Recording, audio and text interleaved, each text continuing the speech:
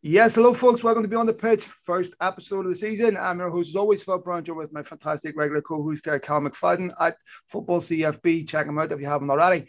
First net podcast this season. It's been a few months or a week since the last time we recorded. A lot's happened since then. So first of all, how you doing, mate? I'm doing well, Phil. Delighted to be back. I knew when we got back to recording that the season would be not too far away, so I'm delighted and I'm looking forward to it. Yes, not too far away. Obviously, with the Euros now behind us, the fixation now is going to be on recruitment transfers. That's going to be the main talking point. Who comes, who goes, and how you need to prepare for the start of the season, which is really, really, really important. Let me ask you, based on what United have done so far, are you content? I think getting Sancho without it dragging on to the very end of the transfer window has to be seen as a positive. We spoke about this towards the end of last season, that we worried it would be an endless saga. The Euros would delay it. So I'm delighted that he's secured. I think that's a really positive signing. I think it's a statement. I think United, as we've said for probably years now, have badly needed a natural player on the right-hand side. So I'm delighted with that. But I would still like to see more. And I think, to be fair, with the noises that appear to be there, I think there could be more, but obviously you'll be able to shed more light on that for us. Well, we'll talk about Sancho first. Pros and cons. First of all, I think where United deserve credit is in the past, they've been heavily criticised as a football club that just caves to someone's demands, meets them, gets the player at an inflated price, and he's been set up to fail more or less from the minute he walks through the door. United stayed disciplined. I think they come out the better of the two in the deal. What I don't understand is Dortmund's negotiation stance, because what transpired in the last 12 months was entirely predictable. That clubs would continue to lose revenue, that fans would not be in stadiums in any meaningful numbers. And obviously, with clubs losing money, this was going to be a buyer's market. But nonetheless, United have got their player. And with the news that Marcus Rashford could be out for the first couple of months, all of a sudden that Jadon Sancho signing becomes really, really important, that he hits the ground running. Same with Mason Greenwood, same with Cavani, Martial, and Ahmad, and whoever else plays up front. So all of a sudden, Jadon Sancho becomes very, very important now with Marcus Rashford's absence. He absolutely does. And I think it's something. And in terms of Rashford and getting this operation, I think that's a real positive. We again spoke about this towards the end of last season, that it looked as if he was playing with an injury or he was carrying something. But until these things are confirmed, you're never 100% sure. So I think it is wise for United to address this and for Marcus himself to address this, because when he gets back and he's fully fit and firing, there's one hell of a player there. And I think the thought of Sancho on one wing, Rashford on the other, providing hopefully a fit Cavani who's able to play more games than he was last season, it's a mouth-watering prospect. But of course, with United, there is still that wee worry about that. For me anyway, maybe I'm in a minority. The central striking position still worries me slightly, if I'm honest. Well, here's the thing about Marcus Rashford, and I don't know all the information, so I could be jumping to conclusions here, but based on what I've discovered, and just basically from reading things that are in the public eye, I have to say I'm disappointed at the timing of this. You know, if you look at the provisional Euro squad, Mason Greenwood pulled out of that provisional Euro squad to take care of an underlying injury that had been bugging him for months. Now, it may have been that he was notified before he pulled out that he wasn't going to be in the full squad anyway, possibly, I don't know. But Rashford, to me, is one of the most beautiful human beings you could ever hope to have on your football team. Brilliant footballer, lovely kid. An example, not just to professional footballers, but anyone with notoriety and a platform on how you use it for good. I will not criticize Marcus Rashford in most ways, but that doesn't mean that he's immune from any type of criticism. This, to me, is poor from Rashford. Rashford should have done this before the Euros. I totally understand him wanting to play in the Euros for England and all that. I get that, right? But Manchester United have been carrying Rashford with injuries for basically the last couple of seasons, right? Towards the end of the season. This season, it's imperative United hit the ground running. It's imperative Manchester United a priority. Why didn't Rashford do this before the Euros?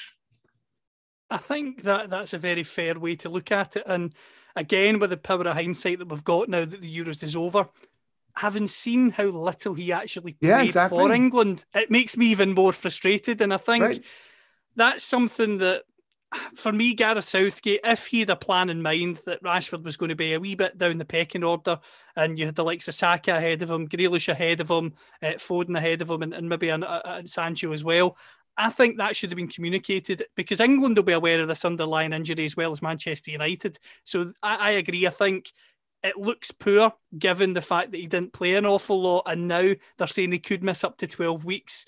Obviously, it could be shorter than that. You know how these things work. But if he misses 12 weeks from now, that's about 9 weeks of the season he's going to miss, which is actually it's an awful lot of the season to miss when you consider that United's fixture list is it's an okay start to the season, but there's a really, really tough time that comes. I think it's around October time, which is where you would like to have him fully fit and ready to go rather than on the road to recovery. Well, here's the things that we've learned with United, right? There is no easy games, right? Because the easy games are the games United make hard, and this is the games that they can't afford to lose. If you look at last season, right, United lost the same games as City last season, right? But it really, you can point to 2 periods in the season when that really happened. And this is what United can't do. They can't turn one defeat into 2. Right? It has to be like it is with City, a one-off, right? So you can't drop points against Sheffield United at home next season, right? You can't do these things. So if they have any intention of winning the league, that means they have to look at their fixtures the start of the season the same way it would if they were starting against Liverpool, City or Chelsea. That professionalism, that application. I mean, I'm haunted by Crystal Palace at home last season, right? That can't happen. United have to go into the season 100% prepared. And don't fall behind early, because you can't win the league the first couple of months, but you can lose it. And giving yourself, 6 to 10 points to catch up with Man City, it's just too much, because you have to be perfect. They can afford to make mistakes, and I just feel that this is something that Rashford is wrong for. Even if he misses a week of the first of the season, it's not acceptable, right? And here's the thing. He might be fit by October, but he's not going to be match fit by October. You're still looking at least another month before you get him up to speed. So you're really not looking at a Rashford back until November. The January transfer window is 8 weeks away from November. So essentially, United are going to get to November with one of their main strikers missing. Now, Cavani's on record. Well, certainly not on record, but Cavani has communicated to Manchester United that he will not play the same number of games that he played last season. He's going to play even less. And in fact, he was complaining about playing 2 days a week. So you don't have to factor this in. It's not realistic to assume Edinson Cavani is going to start. And we still get question marks over Martial. It's not realistic Cavani's going to start Champions League, Premier League every week until October. So this is a big concern.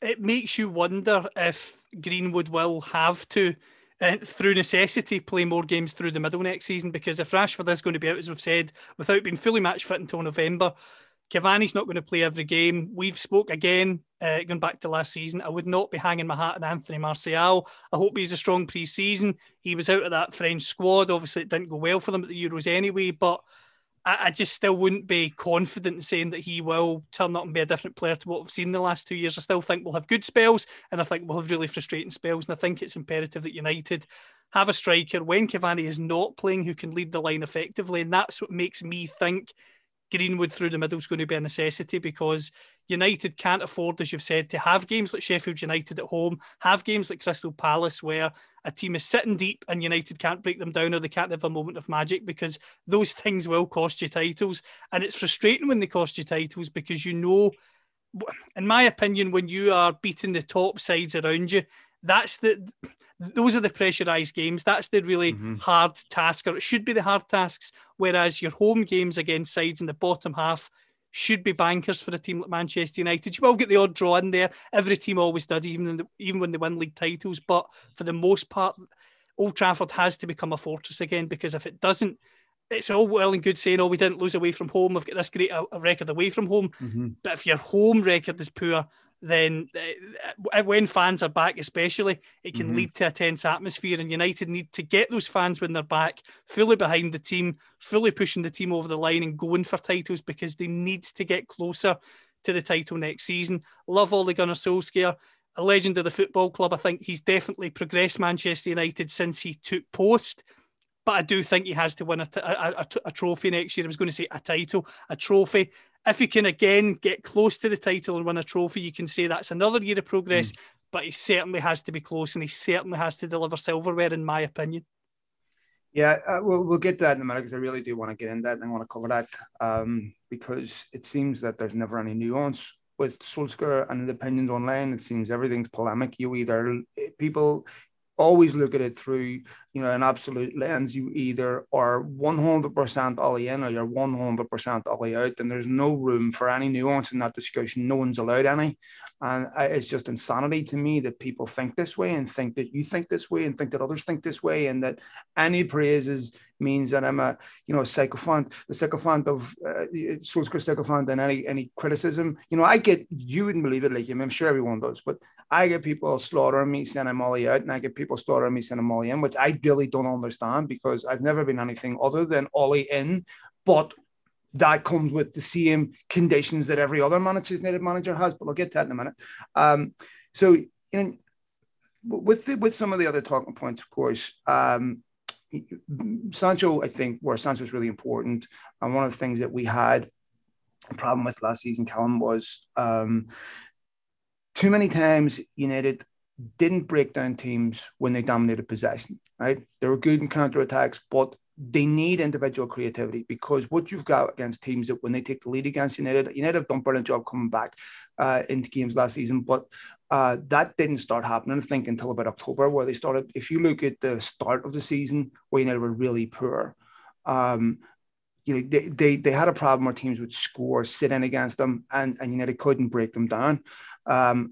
This is where Bruno Fernandes came in and really helped. And I think this is where someone like Jadon, you need players like Jadon Sancho have individual quality that can cut a team open, can create something out of nothing, can score a goal when you badly need it. Jadon Sancho's in here being brought in not to win the games against Norwich and against Brentford next season, to make the difference in games against Liverpool, against City, against Chelsea. Any player who's good enough to play for Manchester United should be good enough to make the difference against teams in the bottom half of the table. You spend that type of money to win massive games. That's where I want to see Jadon Sancho make his mark next season. I want to see him make his mark in these big games, right, that determine your legacy as a Manchester United player. So I think that's something that he will make a difference in. But there's obviously some other question marks. We'll talk about transfers here that deal with this. So Varane, whatever you want to call him, is obviously someone United have liked for a long time. And I'm fortunate enough to know people involved in that deal. And I've spoken to them. I've spoken to everyone involved in it. You get different feedback based on who you talk to. You obviously have to understand that one party is reluctant to create expectation that doesn't get met. And then the backlash comes when that player doesn't get signed. So naturally, there is some pessimism, and then there's different. Anyway, the overwhelming view is I'd be very shocked if Rafael Varane did not end up a Manchester United player. So I'm going to assume at this point that he will. So anything could go wrong, of course. Transfer situations are fluid. Things are, but I'm going to make just like we do every day, I'm going to make a probabilistic prediction, right, that he will be a Manchester United player. Varane, of course, Sancho. Camavinga is someone United like. He's a player United have liked for a while. I see James Ducker has talked this morning about Camavinga possibly preferring Spain, which I said last week and took pelters for. And the only reason why I say that, not to pat myself on the back, simply because I don't care if you agree or disagree with me. I don't care if you think I'm a fraud or not. But what I'm not going to have is you level abuse at me and question my integrity. right? Now, I've been doing this a long time, and either I'm clairvoyant or I'm lucky enough to speak to one or two people in the game. Why that's so hard to believe for people, I do not know. I've been interviewing Manchester United players for a decade. How do you think that happens? And magic? I mean, do you think that you work in football for 10 years and don't talk to people? It's ridiculous. So anyway, Camavinga is someone United like, but he was signed by Stella, who, of course, you know who they are, Gareth Bale's agency, on the premise that they would get him a move. And I think they will get him a move. Certainly Rennes are interested in selling, and he very well could be a Manchester United player, but there's some conditions to this, right? So it's not anywhere close as was initially reported. And secondly, United cannot sign Camavinga without selling. Okay? Take that as a fact, right? Or should I say, very unlikely. I would imagine if they go through with the Camavinga deal immediately after Varane, it's because they've got players already sold and they're confident those deals are going to go through. Budgetary wise, United are going to have a problem doing that Camavinga deal without selling. There's a number of players, obviously, that are United are interested in selling. Andres Pereira's one, of course. Lingard's one. West Ham can't afford him at the minute. Lots to talk about Alex Telles. Now, I don't know anything about Telles either way, but what I would say is this. He's been largely credited with Luke Shaw's, well, certainly a part of it anyway, renaissance. So why would United sell Telles and put themselves back in the position that they were in before with no cover for Luke Shaw, especially when Brandon Williams is most likely going to go out and loan? So I don't see United selling Telles, and also Solskjaer's on record saying, if we sell, we have to replace those players. I don't see Telles going because they think United would need to sign another left back if he goes. So I think I think that Varane will get done. Varane, sorry if I'm saying that wrong. Obviously Sancho. I think another one will happen before the end of the window, but I think you're going to see a gap between Varane and any other signings. I think United are going to concentrate on getting players out at that point, which is not easy. Obviously, the public situation's a mess. One of the things that also intrigues me, and we spoke about it towards the end of the season, was the goalkeeping situation. Tom Heaton's come in on a free. Lee Grant's also got a new contract. It makes you wonder, will one of the goalkeepers potentially, I don't want to say be on the market because that's harsh to both of them, but do you think United would listen to offers for one of the two goalkeepers, considering they'll have a number one, whether it's De Gea or Henderson? They'll have an understudy in Tom Heaton, and they would have Lee Grant as a third choice keeper as well. 100%. I mean, how could they not? First of all, the De Gea Henderson situation is not sustainable, right? There has to be a decision made at some point between who's number one. Now, the talk is David De Gea is okay with staying, whether he's number one or number two or not. If that's true, that tells me why David De Gea is in decline, right?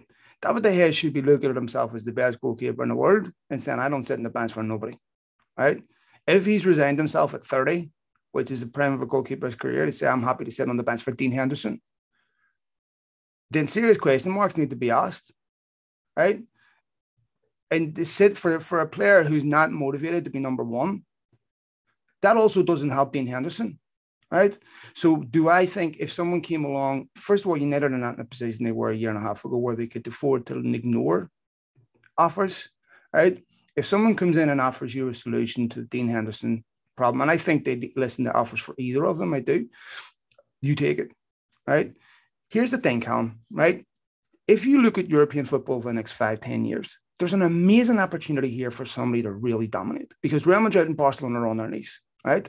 Italian football is virtually bankrupt, right? So basically, you've got the German teams, you got Bayern Munich and PSG, right? There's an amazing opportunity here for a big European club that's well-funded, right, to dominate. This is what scares me about the future of Man City and everything, because if you look at where's the challenge coming? I don't see it, right? Barcelona and Real Madrid will probably get picked apart by teams that have money. Inter Milan, Juventus are all looking to sell. So I don't see where that challenge comes from. So I think for United, they don't have a lot of options on who they can sell these players to. So if you get somebody who comes in this summer and offers you big money, you take it. But I don't think that's going to happen. That's the interesting thing about the market. You mentioned with West Ham and Lingard, where the money is going to come from for some of these smaller clubs. And I don't mean smaller in a disrespectful manner. I just mean smaller in terms of finances. Because you've mentioned the situation in Italy. French football is also in a dire position, has been reported widely as well. You mentioned Barcelona. Messi, by all accounts, signing a 5-year contract, 50% reduced wages. And this might make me sound silly. And Messi, for me, arguably the greatest player that's ever played the game. But the rumours are it's a 5-year contract. 5-year contract for Messi at his age. Fair enough, he's the ultimate icon and you want to keep him at the club for as long as you can. But that doesn't scream sustainable to me when it comes to Barcelona. Madrid, as you've said, definitely need to get rid of some stars. PSG are the side that worry me. I think if they can go over the line in the Champions League, then I think they could go on and dominate. But the key thing is they need to get over the line. They've signed Ramos this summer, who is ageing but still got star power. They've signed Wijnaldum, who, by all accounts, a lot of teams, including Bayern Munich, were interested in. And crucially, they're signing Donnarumma, which could cause an issue because they've got Navas as well. I think they'll be a threat. I totally agree with you. Exactly, and I totally agree with you on Manchester City. There's rumours City could go and get a Jack Grealish. They could maybe talk them into selling Harry Kane. That's going to only make them stronger. I think United, Sancho is done, which is, as you asked me at the very start, is a positive. Varane, however people, whatever their choice of pronunciation is, I think would be an upgrade and would be really good alongside Maguire. One more, I think, is absolutely needed. Camavinga excites me, I have to say. He does excite me. I do worry a wee bit that if he came in at this stage that there would be a lot expected of him from the press, from fans, when he is still a young player who is developing. But mind you, that's the sort of player I do think United have to be taking rather than letting him go elsewhere and buying him 5 years from now.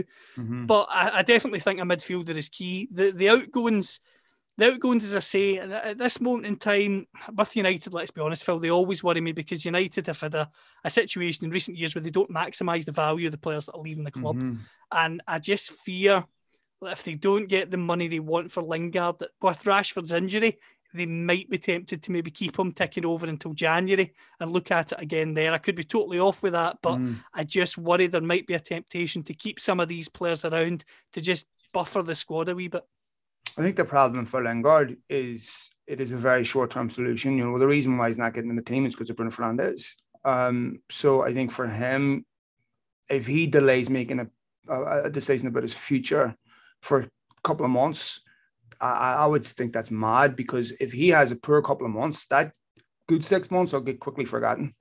And so I think it's a risky move on both United's part and Lingard's part, because Lingard could lose that value really, really easy.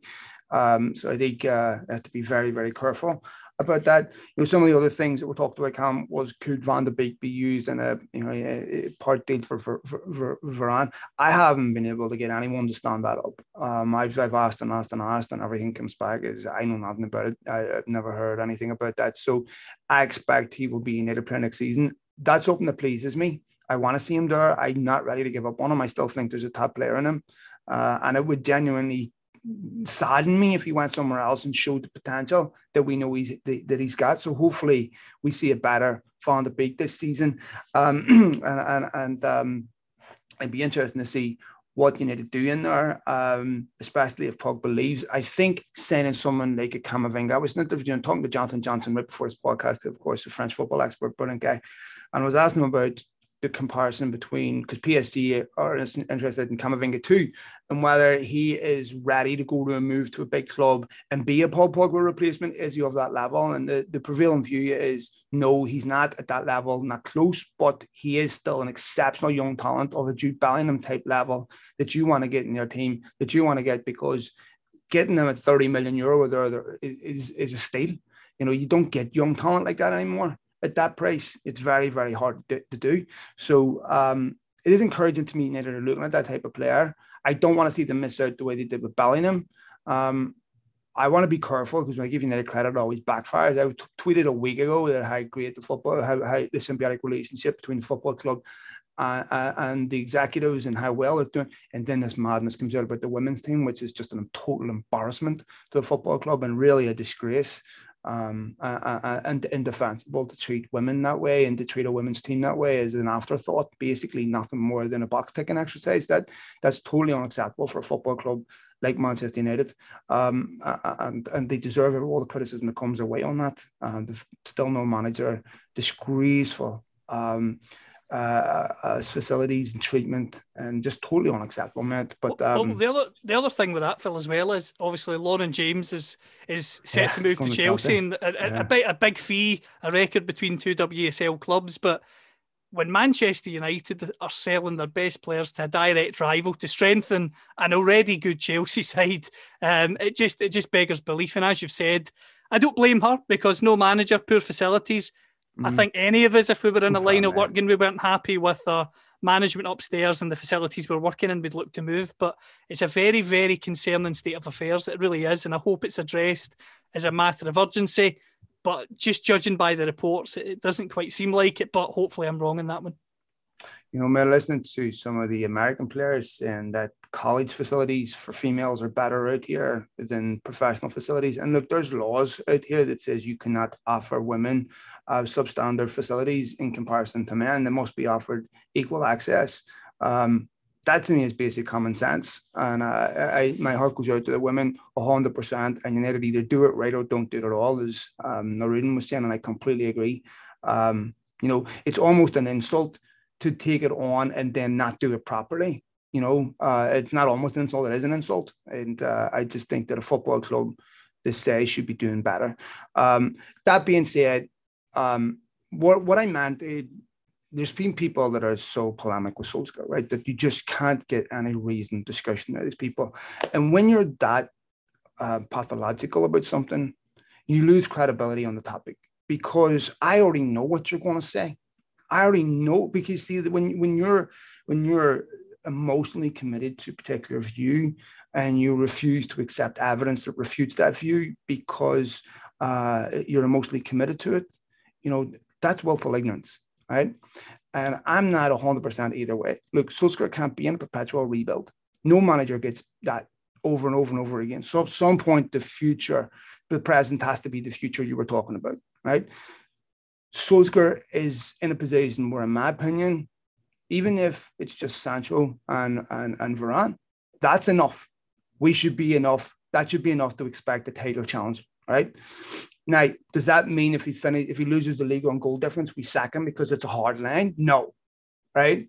If there's obvious progress being made there, you don't sack them on, right? But, you know, people measure progress. And to me, winning the League Cup and winning the Europa League is a marker of progress, but certainly not an example or evidence that you've arrived, right? So that's enough to get you next season. But it's not enough to keep you in a job 2 years after. So start talking about what Mourinho won. Right? Mourinho didn't get sacked Mourinho got sacked for the fact he hadn't won a game from November 3rd to mid-December. And they were an absolute mess. That's why he was sacked. So, so I think for me, Solskjaer has to deliver next season. I think he is unquestionably improved United from what he took over to what he has now. And I said this before, sorry, mate, just to wrap up. Solskjaer's brought in the manager football club, right? Yes, I agree that he wasn't hard on merit. I agree that he was a stopgap, and I agree on a lot of the criticisms that come his way, right? Not all of them. Some of them are ridiculous, right? Every defeat is Solskjaer's fault, and every win is an accident. So for me, I think he's unquestionably improved the football club, improved the signings, improved the standard of football we're watching. They finished second high goal scorers in the league last season. They had the best away record in all of Europe's top leagues. You know, they finished the second behind City. Not perfect, but progress. And look at the signings that's being made this summer, right? That's progress. So for me, Solskjaer's done a great job. I don't care if you disagree, that's fine up to you. But not complete yet. And next season, I think, is a big season for him. Massive. And I think, as you've said, you cannot go into it in a binary manner to say win the league or bust, because as you've said, if you lose a league and goal difference, or for instance, if he was to get to a Champions League final and narrowly lose out, you could not sit back and say that's not progress. Of course it is. And I think it's important that people look at it in a fluid manner, because I think that's the way any top football club operates. I don't think you can be binary with these things of, yes, this is it, or no, it's absolutely not, because things can change very quickly. As you mentioned with Mourinho, things can change very, very quickly. But the way I look at the summer so far for Solskjaer, he's always wanted Sancho. That's been his priority target for a period of time. United have got his man, so I'm pleased with that. If you get Rafael Varane, that's an elite centre-back, which we've all been crying out for. That's another real positive. And with the progression that the side showed last year, I just don't see how they cannot be up there challenging. Obviously, in 2 weeks' time, we might be saying, wow, Man City have done X, Y, and Z. But from controlling the parameters that you can, Sancho coming in and Varane coming in is an absolute improvement. If you can get one more in the midfield area, again, going in the right direction, and it's time to prove it. So I think you have to look at it from a fluid point of view. For me, he's undoubtedly progressed the club on and off the park. Luke Shaw for England at the Euros, again, he was great for Manchester United last season, but he goes on to do it for his country as well, to show that it's not just a one-season wonder that's been labelled at certain players. He continued that form. He scored in the high stage of involvement in the European Championship final. And for me, his progression, obviously a lot of it's down to him, but he has a manager that believes in him. The situation that Rashford had to deal with after the penalty miss and some of the most abhorrent abuse. Again, Solskjaer, very, very supportive as he is with all the players. He knows he's coming back to an environment where he's going to be treated with respect. He's going to be treated with dignity. But crucially, there's also going to be high expectations as well. One thing that frustrates me with the Ollie out people, as we've talked about earlier, is some of them accuse Ollie of not being ruthless at times. I think he has been very ruthless at times when he's had to be. You look at some of the players that he's got out of the club. He's come in. These guys are not fitting what I want to do. They're gone. He wants his number one target, so he's getting his number one target. He's had to wait an extra year for it, but he's not just went out and taken somebody else for 60 million who's on the market and could do a kind of similar job. He's waited. He's got his man, and for me, that's a sign of a good manager who knows exactly what he wants. And these are people that think these are black and white decisions, because from their perspective, it is a black and white decision. It's like just sell them like you do on a computer game. But that's not how life is. You have so many variables that don't exist in a controlled program like a computer game. You go get rid of a player, you bin him, and you get a reaction inside the dressing room, depending on the reason why you did it. It's not always positive. You make the wrong decision with players, you lose their trust, right? There's so many ways. If you look at the way Solskjaer handled the Alexis Sanchez, and the Lukaku stuff, the Lukaku exits, up until more or less the day before they were leaving, Solskjaer was talking about part of his plans, everything else, even though he knew that wasn't the case. And then fans getting upset at him for that, right? Like, you have to have a brain here and realize what's going on. Solskjaer is not going to lead the Glazer out campaign, nor should he, nor should be expected to, nor should that be a reasonable expectation, right? No United manager has, right? And when it comes to the levels of culpability for the Glazers, he's at the bottom. Jose Mourinho won't their friend either. He can give a shit about the Glazer out people, right? And this weird perverse loyalty to him, as if he was somehow a sleeper cell on the inside, couldn't give a shit about green and gold or Man United. It's Van Gaal didn't head it up either. Certainly Ferguson didn't. You could argue he done the opposite. Moyes. So why is this an expectation of Solskjaer? Ridiculous, right? So he is someone that clearly loves a football club, without a doubt, loves that football club, right? And wants what's best for them. I just don't understand some of the expectations that they have of him, and as if you finish second in the Premier League by accident. It's just absolutely absurd. Anyway, so what other positive things? He had a set-piece coach. Sort of went on the radar a bit, right, Ramsey? He did concede 14 goals from set pieces last season, right? And I just did it last season. Go back and that trend continues. It's one of the most frustrating things that happens at United, where they consistently concede stupid goals from corners, free kicks, what have you. So that's encouraging. I remember you won't, but you may not even be born or just a baby. But when Kevin Sheedy brought in Terry McDermott as a defensive coach at Newcastle, and people absolutely lost their minds. This is the nature of football. We got special teams. We got all this now. Encouraging to see Solskjaer bring in a coach that specifies in this particular area, because these are the margins, Callum, that you have to eliminate so that you can win titles. Absolutely. I spoke to Thomas Gronemark, who's the throw-in coach who at Liverpool, who when he went in there, he was mocked by certain elements of the media. What did they need? And the first thing he said to me when I spoke to him was Liverpool were 20th in the Premier League when it came to throw-ins, chances created, and also chances against. And then after a year and a half of work, they went to number 1. They went on to win the title. Of course, they won the title for much more than just their throw-ins, but it just goes to show you fine margins in football, same with any elite sport, play a massive, massive role. And if you can get someone in who can reduce that 14 against and half it to 7, you could still argue you're still frustrated, a wee bit too many. But if he can half that, that's progress. That might be turning 2 draws into 2 wins or whatever it may be. So I think that's a real positive, because one thing that frustrates me with managers, and to be fair, Sir Alex Ferguson was good at this, sometimes they're very loyal to a set of staff. And even when things haven't progressed or things are stagnating for a number of years, they still remain totally loyal to that staff and don't bring someone in from the outside to maybe help address a weakness. And for me, I think you have to look at that as a position of strength, because if you're identifying a weakness, that you're looking at your staff that you've got and thinking, we might not be best suited. We've been trying our very best for a couple of years. Why not bring somebody else in who's got the expertise to come in and take it on and help you? Because the most well-rounded staff is what every elite football club should be striving for. Manchester United have got a massive budget when it comes to staff wages, the same with any of the top Premier League clubs, and it's important that if there is that expertise out with the football club, that you bring it in. Look at Justin Cochrane as well, with the youth development setup, highly regarded at the English FA. He becomes available, you come and bring him in to Manchester United, because he can only make the academy setup even better. And I think that's what you always have to do. If there are improvements that can be made, go and make them. Don't wait until someone else does it to think, maybe we should copy it. Be proactive rather than reactive. And for me, as I say, it's a real positive and something that hopefully we'll see the benefit of on the park next season.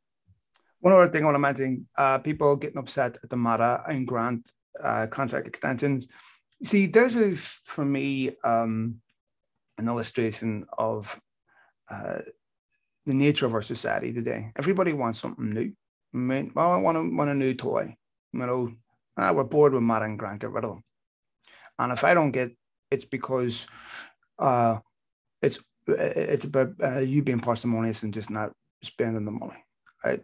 Now, I don't have to keep prefacing every commentary with this, but I'm obviously anti-Glazer. I will never be convinced that their ownership is in Manchester United's best interest. But the people that look through the prism and all roads lead back to the Glazers, I don't understand that, right? Oh, United bought this lawnmower when they could have spent 10 grand on that one, but they bought this one for 9 grand. That's the Glazers. United could have bought these light bulbs, but bought the other ones because they're a bit cheaper. That's the Glazers. And it's just insanity, right?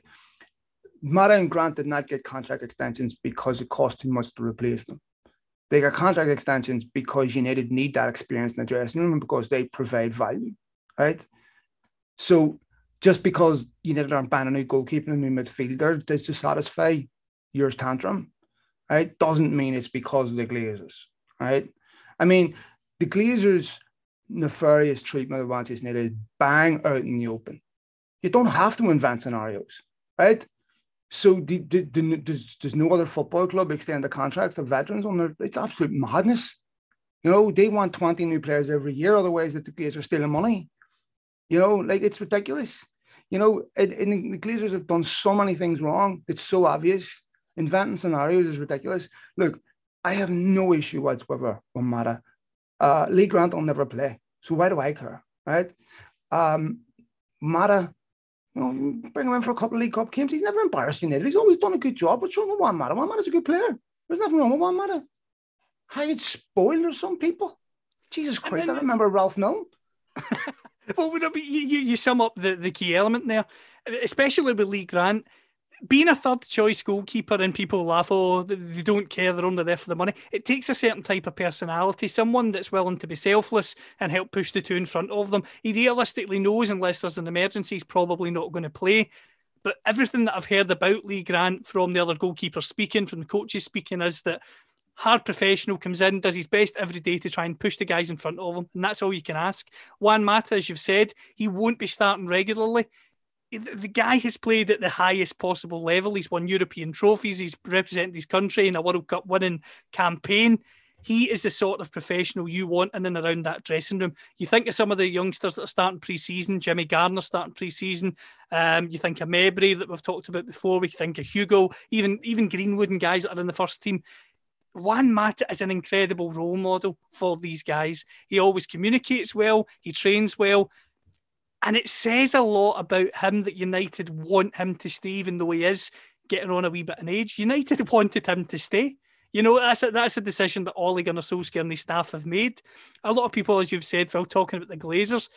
I don't think Joe Glazer went to Juan Mata and said, you better sign this contract and you better stay in Ole, you better keep him. It's a decision that's been made by the club. Every single club has a squad of around 25 players or more for the Premier League, for the Champions League, League Cup, FA Cup. Having an experienced pro who can maybe only play 15 games a season is no bad thing, especially when he's given you so much and more off the field and in the changing room. It's a no-brainer, absolute no-brainer. Now, wait a minute.